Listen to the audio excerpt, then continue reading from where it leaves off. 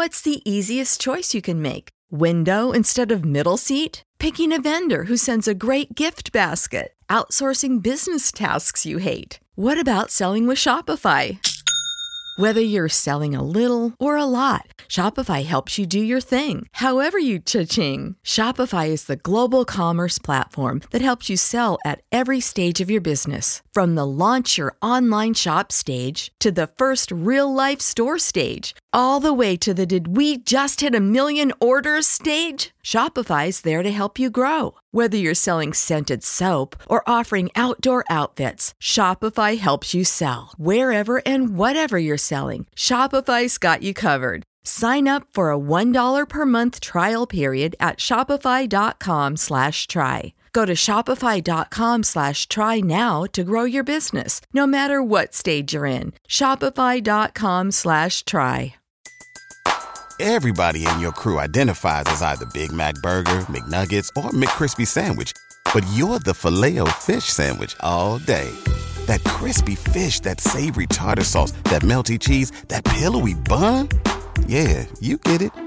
Every time. And if you love the Filet-O-Fish, right now you can catch two of the classics you love for just $6. Limited time only. Price and participation may vary. Cannot be combined with any other offer. Single item at regular price. Ba-da-ba-ba-ba. Dressed, the History of Fashion, is a production of iHeartRadio.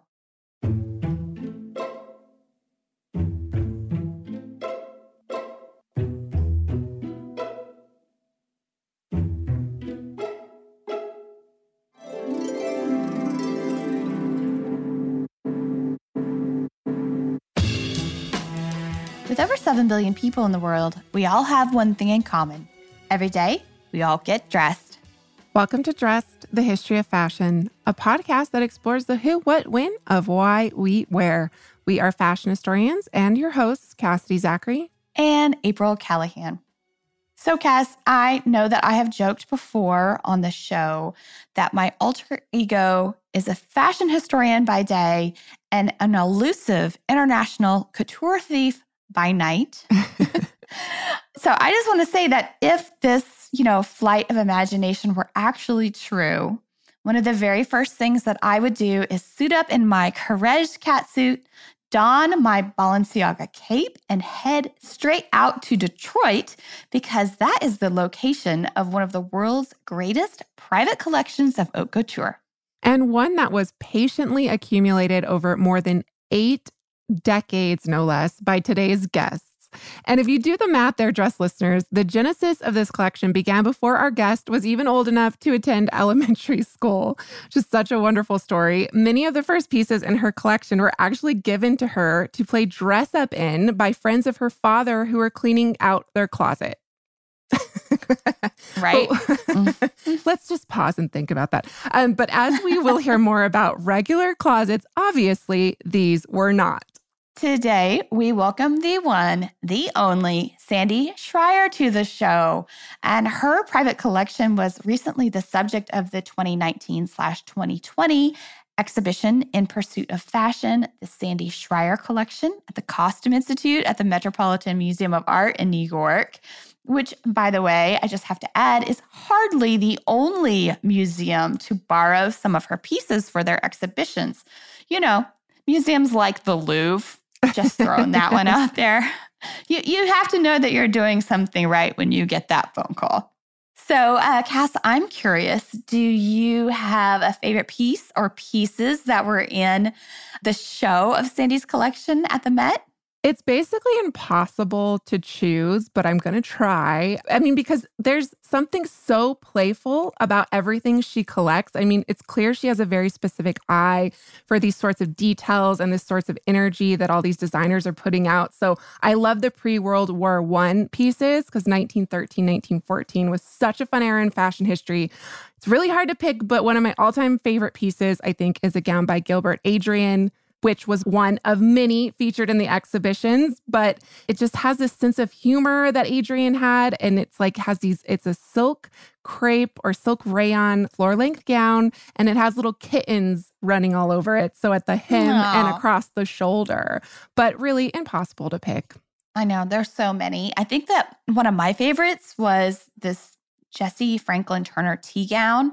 And it was layers of peach and apricot silk chiffon. And it was completely unadorned except for this ribbon that kind of loosely defines the waist.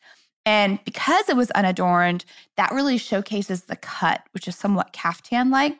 And when I first saw this piece, I stood there for some time just kind of like staring at it and not moving because it is so simple, but it's also so beautiful and so rare because Jessie Franklin Turner is kind of one of these very early American designers to make a name for herself in the 19-teens, the 20s, and the 30s. And these informal tea gowns were really her specialty. Yes. And what's incredible is that as special as this piece is, it's but one of, wait for it, 15,000 pieces in Sandy's collection. What a special treat to welcome one of the foremost fashion and textile collectors in the world to the show. Sandy, thank you so much for joining us on Dressed. Sandy, we are absolutely delighted to have you with us on Dressed today. Well, April, the feeling is mutual. I am so glad to be here with you. Yes. And so for our listeners who work in the field of fashion history or fashion studies, an introduction to you probably isn't necessary. You know, your reputation as a consummate collector will definitely precede you for some of our listeners. But other of those may recognize your name because they may have seen a glimpse of your collection at the Costume Institute at the Met in 2019 and 2020, because they devoted an entire exhibition of around, and correct me if I'm wrong, around 80 pieces. Correct. For our listeners who might not know your name, how would you describe your profession? That's a really tough question because for years and years and years, I've been describing myself as a fashion historian first, an author, a TV personality, a wife, a mother, on and on, a movie star, etc. At the very end of the list, I add a collector. And many years ago, Kathy Horn, who I'm sure you know. I do. And Kathy Horn was here for 4.5 years working for the Detroit News. Mm-hmm. And she was a good friend of mine. She was at my house probably, I'd say at least 4 to 5 times a week. And she would always say, "You got the list wrong, Schreier. Number one, you are a collector." And I said, absolutely not, because that part of me was a secret. That was a very big secret. And it still is probably a secret here in Detroit. Mm. It's something that people really don't know about me. And I think the reason I kept it a secret is because I was made fun of. I was laughed at.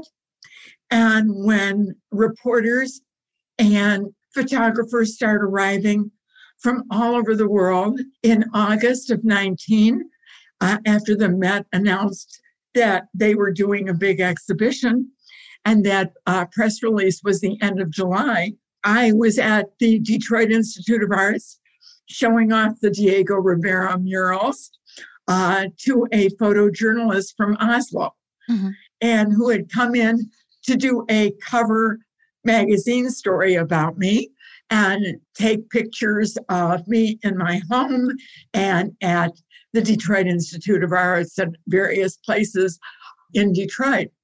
And a woman came running up and said, "Aren't you the little girl with all those old clothes?" And that's what my reputation is here in Detroit. And it will never change.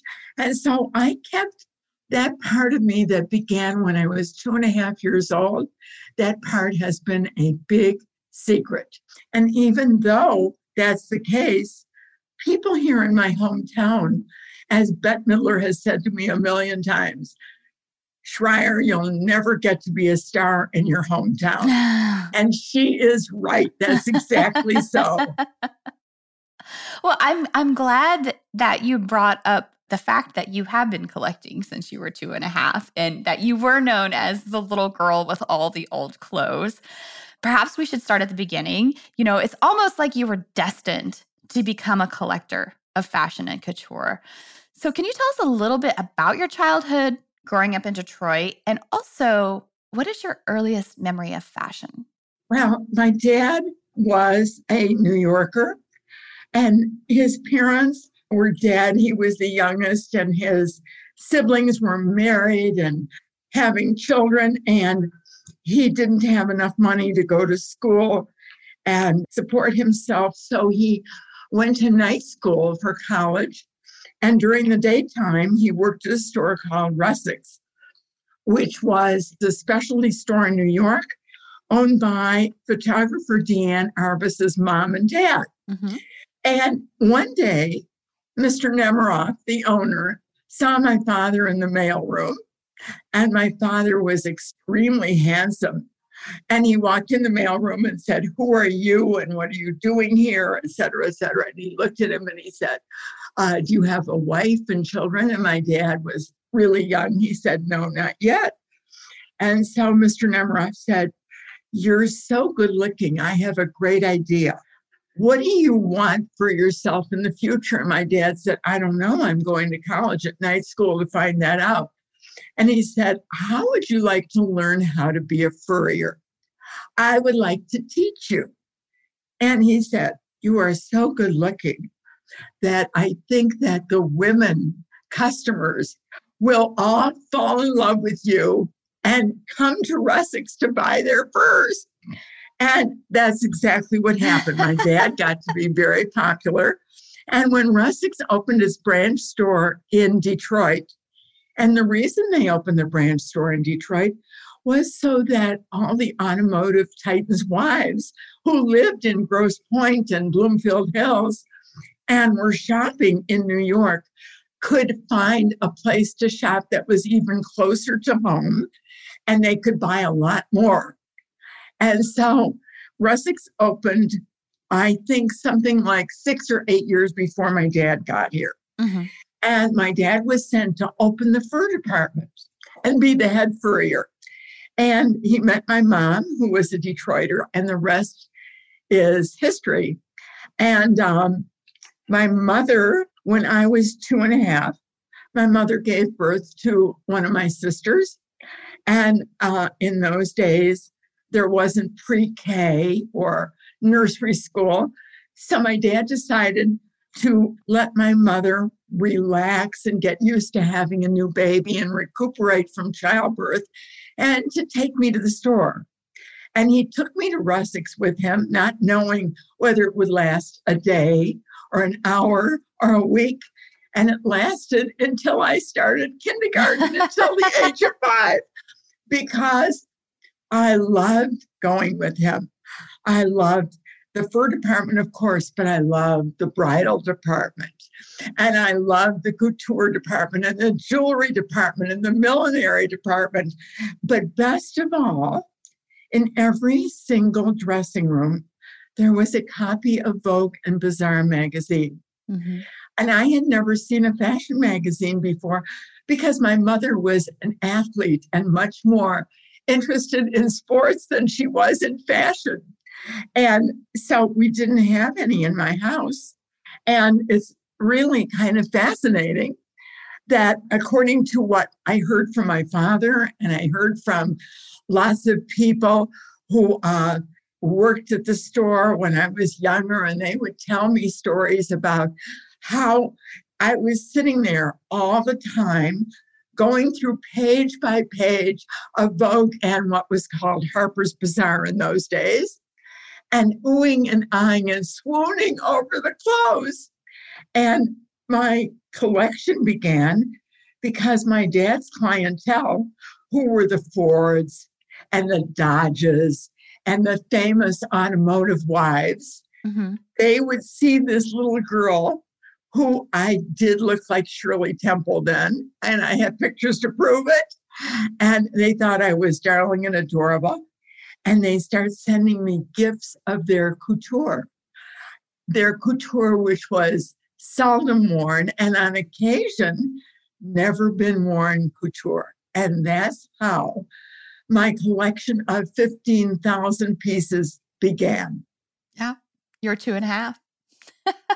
Destiny. This is what I'm saying. Destiny. This collection was being amassed before you could even read or write or even read those fashion magazines that you were looking at. That's right. Vogue and Harper's Bazaar magazine were my picture books. They were my mother gooses. And I looked at all the pictures. I didn't know what I was looking at.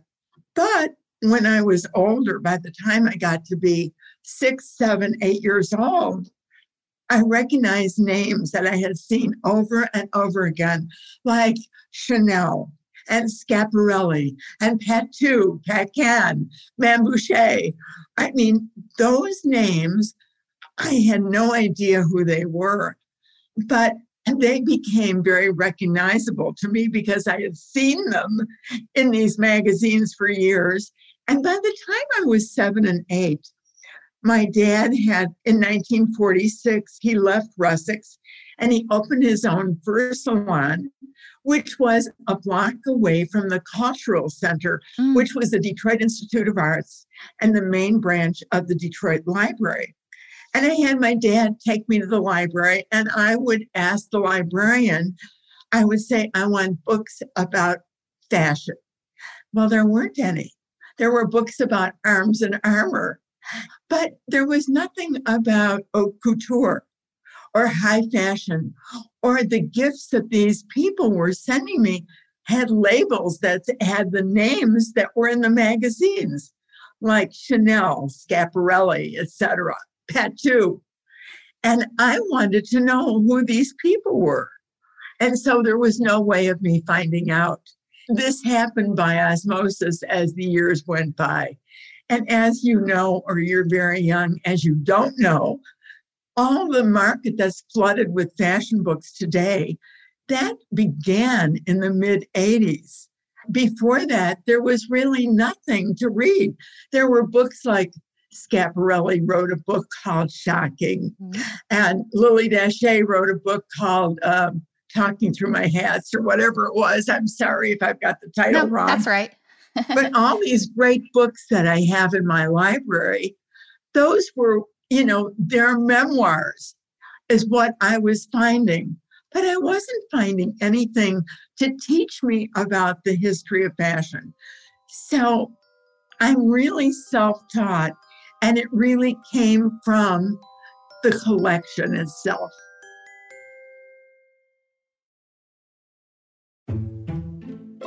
I want to ask you a little bit more about these early years of collecting when you were still in school, because you're amassing more and more and more garments as part of your collection. So where and how were you keeping things? Because, you began educating yourself on the history of fashion through primary sources at the time in terms of the magazines, but collections management is a whole other field of study and pursuit.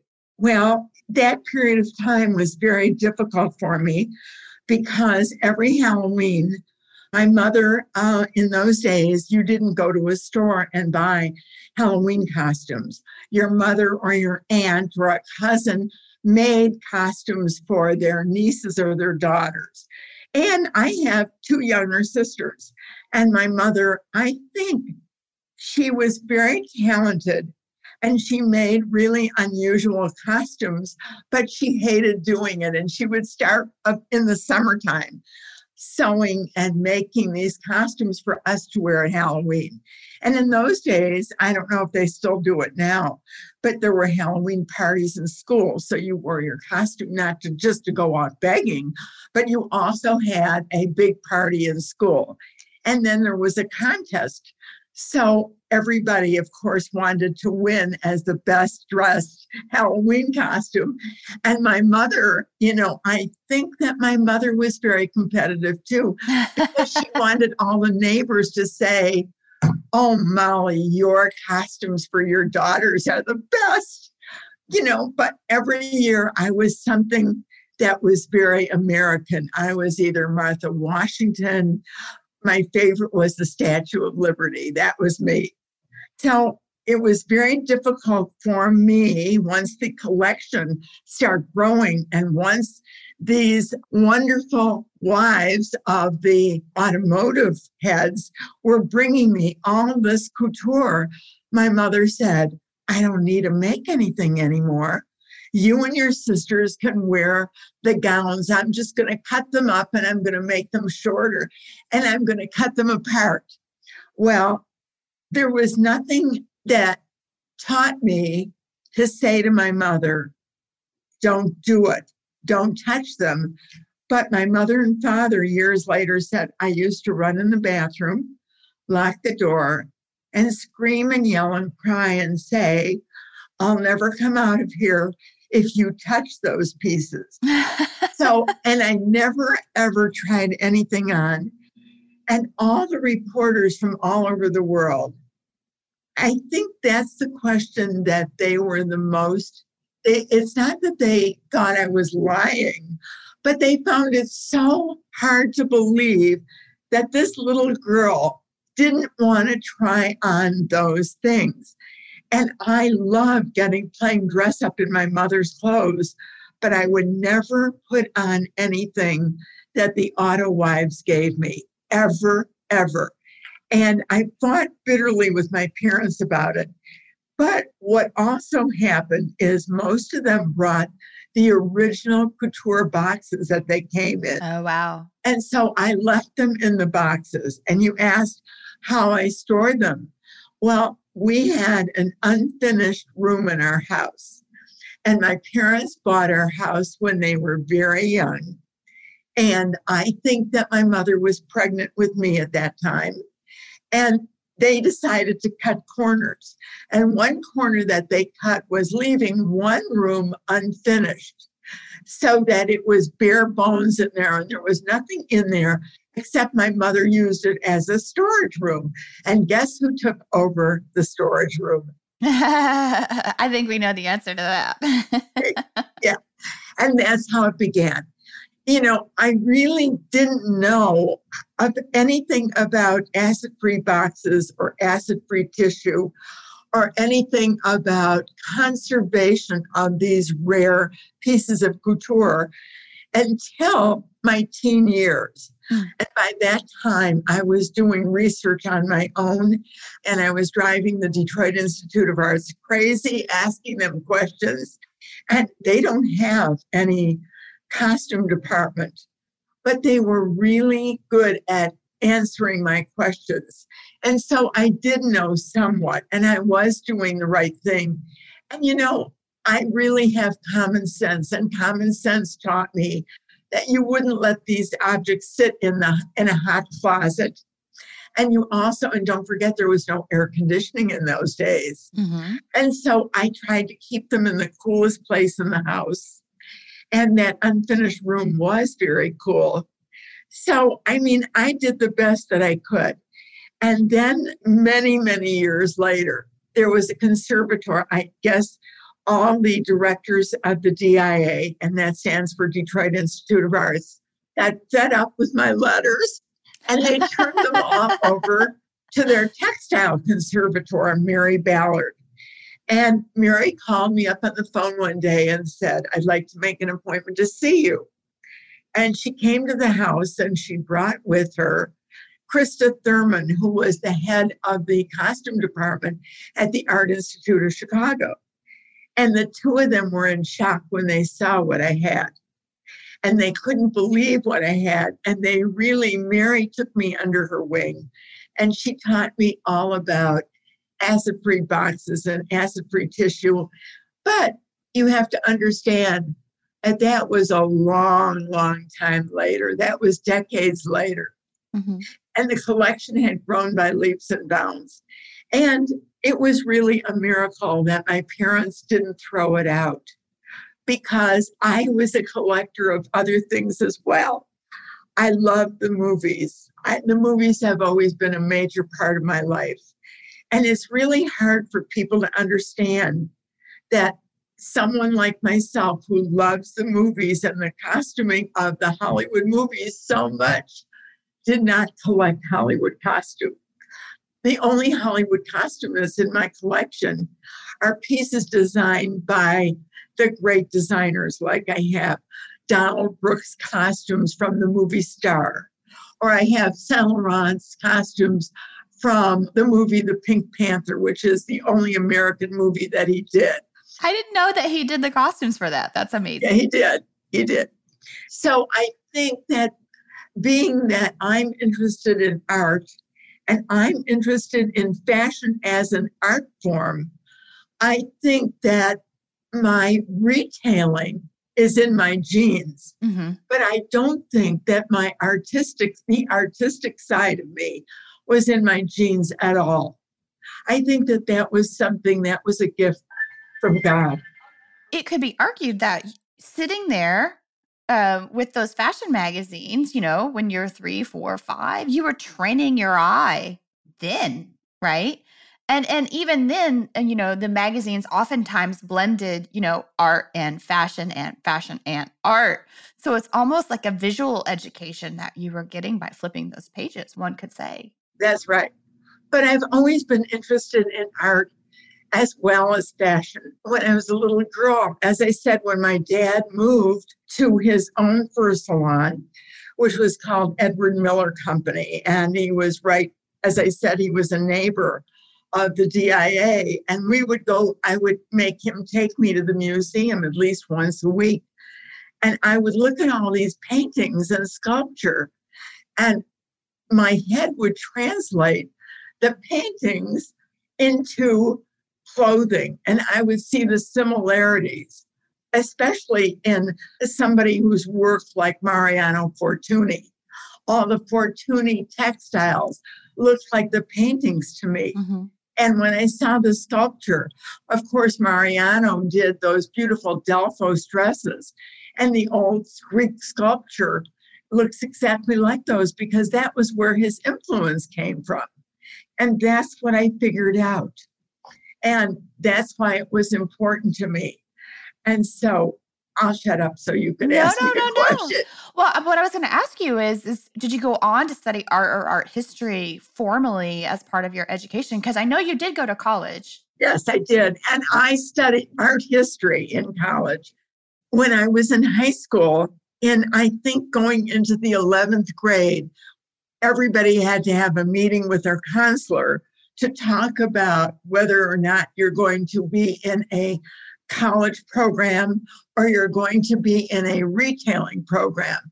And I wanted to be in both. And my advisor said, you can't do that. It's not allowed.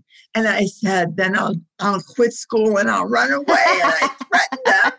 And what I did was I stayed later after school so that I could take both.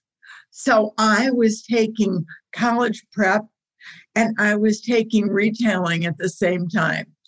And so I was taking, because I love reading and I love literature and I love art. And I was the director of the senior play. And I always wanted to be the star. And the next best thing was I was made the director. And what's funny about that is I think back now, I probably am much better at being a director than I am at being a star. Anyway, yes, that was always on my mind. I didn't know what I wanted to do.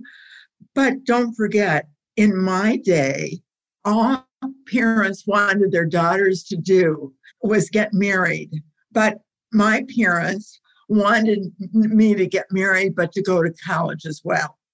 And I started dating my husband. We weren't really dating, but I met him when we were in our early teens, and we started going together after meeting at summer camp.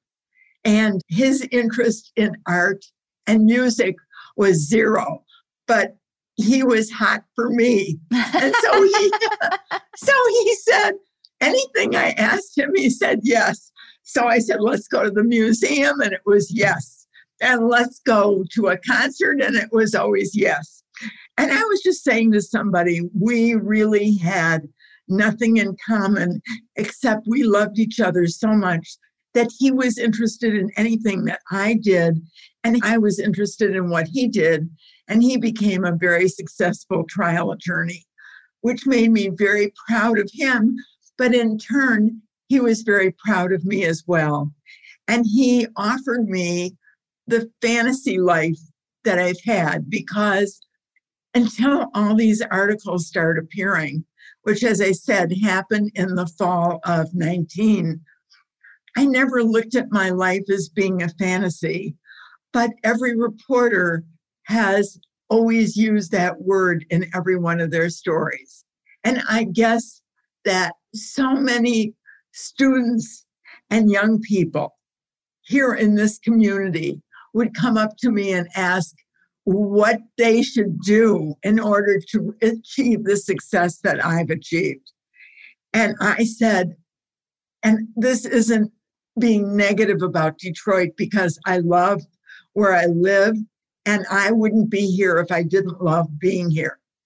And I was born and raised here, and I'm still here. But it's very difficult being here. This used to be one of the fashion capitals of the world. Did you know that? Yeah. And I just wanted to say, I'm also from the Midwest. I'm from Kansas City originally. And I think that a lot of people seriously underestimate the cosmopolitanness of cities like Detroit, Kansas City, Chicago. There is a very real high-end fashion scene in these cities. Absolutely. And when you looked at the fashion magazines back in the 20s and 30s, all the pictures, most of them, instead of being models, when they were using photographers instead of fashion illustrators, the pictures were of socialites more than models. And 50% of the socialites lived in Detroit, Michigan. Mm-hmm. And they were all mostly automotive wives. And they were the ones that were going to Paris. They were the ones that were buying the couture. They were the ones that were being photographed for Vogue and Harper's Bazaar magazine. And when there was a big shindig, whether it was related to cars or whether it was related to the opening of the symphony at the beginning of the symphony season, or a big opening of an art show, art exhibition at the DIA, everybody was photographed, and it was always in Vogue and Harper's Bazaar magazine. Yeah, pulling out all the stops. Right. And so, everyone thinks that that's very unusual, or young people think that, but it was a given in those days. Mm-hmm. Fashion was here. That's why David Nemiroff of Russack that's why he opened up 2 branch stores only, one in Detroit and one in Chicago. And from what I've heard, the one in Detroit was much, much better store than the one in Chicago. Cass, as you know, we are going to be expanding our fashion history travel offerings this year. Mm-hmm. So you better bet that I'm going to be brushing up on my language skills with Rosetta Stone. With more than 25 languages offered, including Spanish, French, Italian, German, Korean, Chinese, Japanese, Dutch, Arabic, Polish, and so many more, that world out there is practically at the tip of your tongue.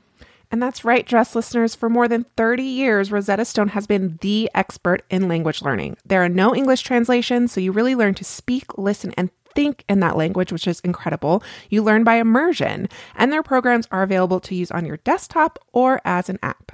And let's not forget that there is an amazing built-in true accent feature that gives you feedback on your pronunciation, so you learn the proper accent from the very start. For a limited time, Dress listeners, you can get Rosetta Stone's lifetime membership for 50% off by visiting rosettastone.com/today. That's 50% off unlimited access to 25 language courses for the rest of your life. Redeem your 50% off at rosettastone.com/today. Dress listeners, we often refer to ourselves on the show as dress detectives, but what if we told you that you could travel back in time and solve your own fashionable mysteries? Because you can. by joining us in playing June's Journey. And April, I can't tell you how much fun I've had playing June's Journey. It's this hidden object mystery game with a captivating detective story. It takes you back to the glamour and intrigue of the 1920s with this diverse cast of characters.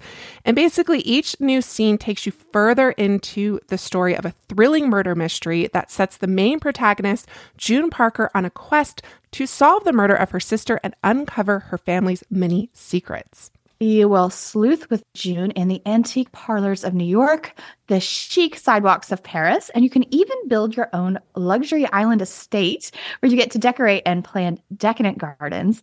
And there's also a chat and challenge feature where you can play alongside friends. So join us, Dress listeners, in putting on your detective hats and escape to a bygone age of mystery, danger, and romance. Discover your inner detective when you download June's Journey for free today on iOS and Android. Everybody in your crew identifies as either Big Mac Burger, McNuggets, or McCrispy Sandwich. But you're the Filet-O-Fish Sandwich all day. That crispy fish, that savory tartar sauce, that melty cheese, that pillowy bun. Yeah, you get it.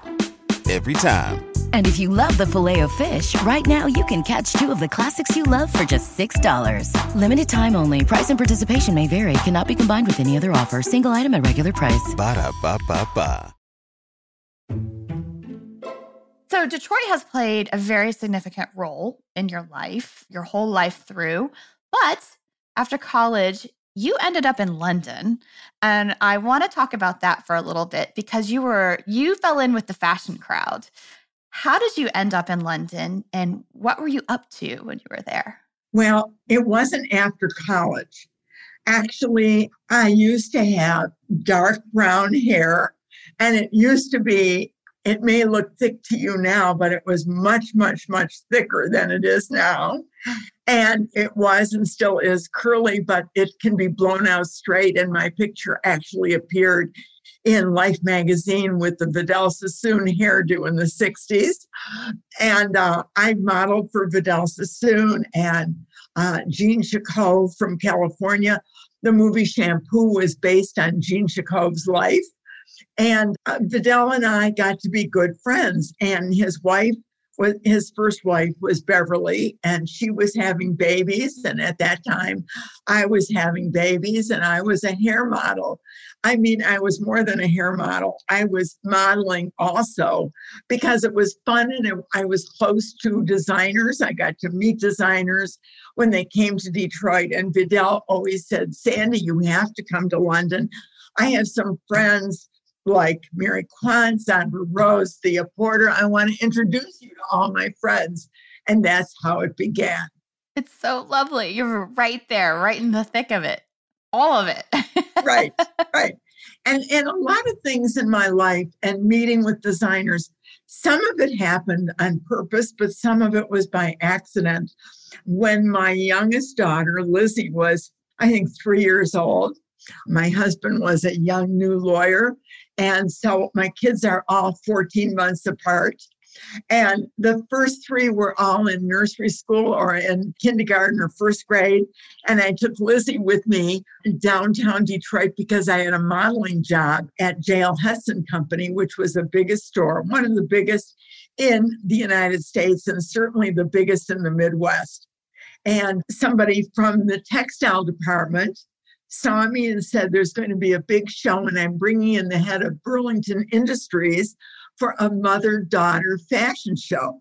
And your daughter is so darling. And my daughter actually looks just like me and had a head full of dark curly hair. And I did as well at that.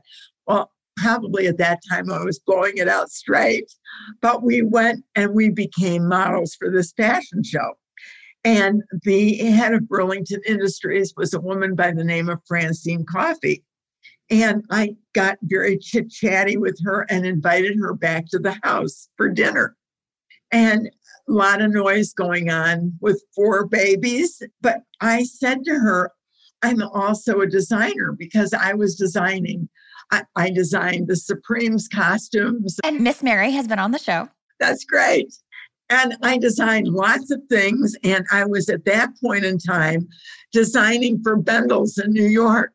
And I was designing a line of accessories. And When Francine came to the house and looked at these accessories, she said, Burlington is bringing in this brand new designer who has his own company. He used to design for Christian Dior, but he has just started the Yves Saint Laurent company, and he is going to come in for Burlington. And it's the first time he's going to be in the United States. And I would like you to do all his accessories, which I did. And I met Yves Saint Laurent, which meant nothing to me at the time. So that was the beginning of a very long relationship with him that went on for many years. Wow.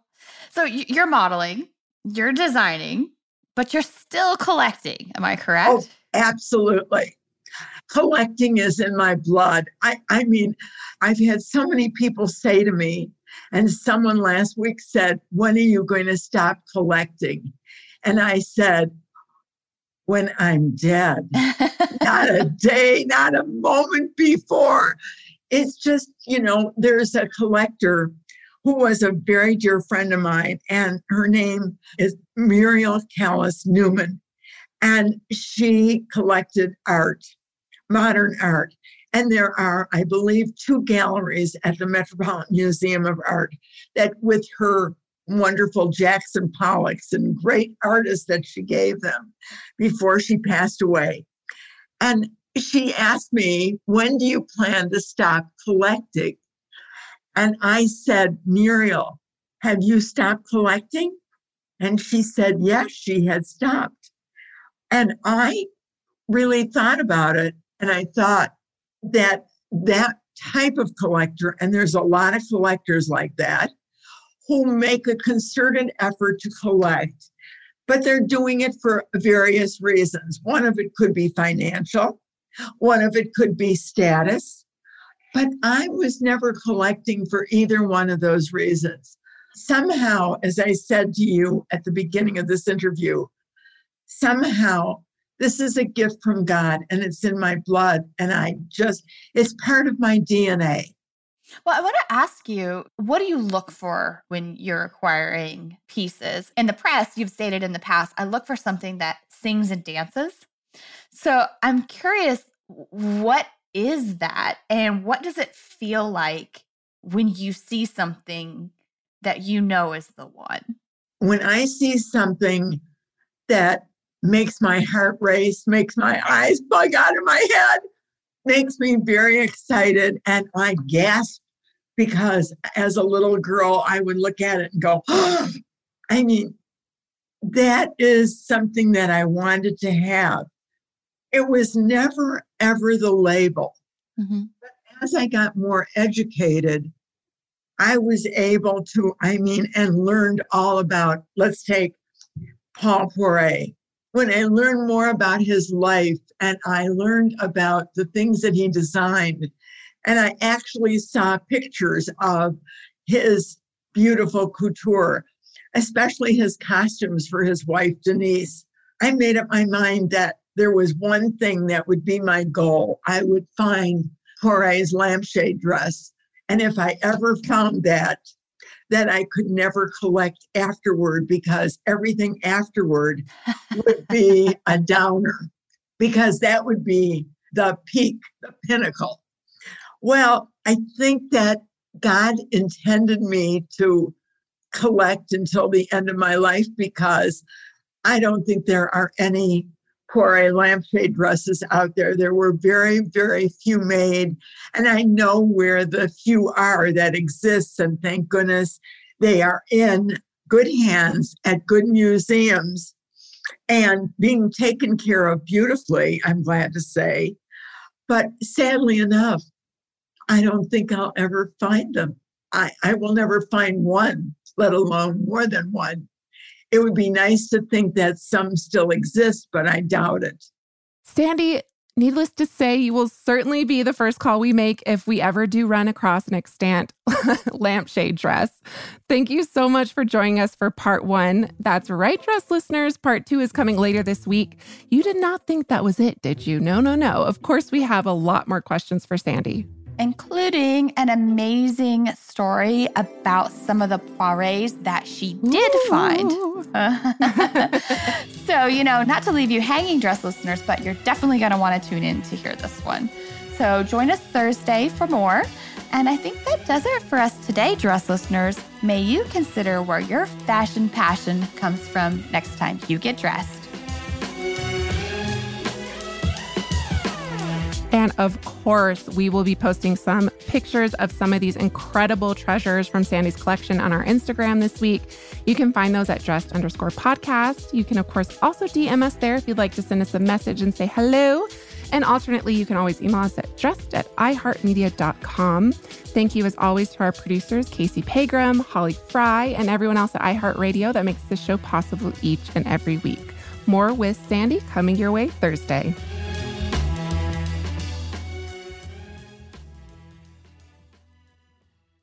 Dressed, the History of Fashion is a production of iHeartRadio.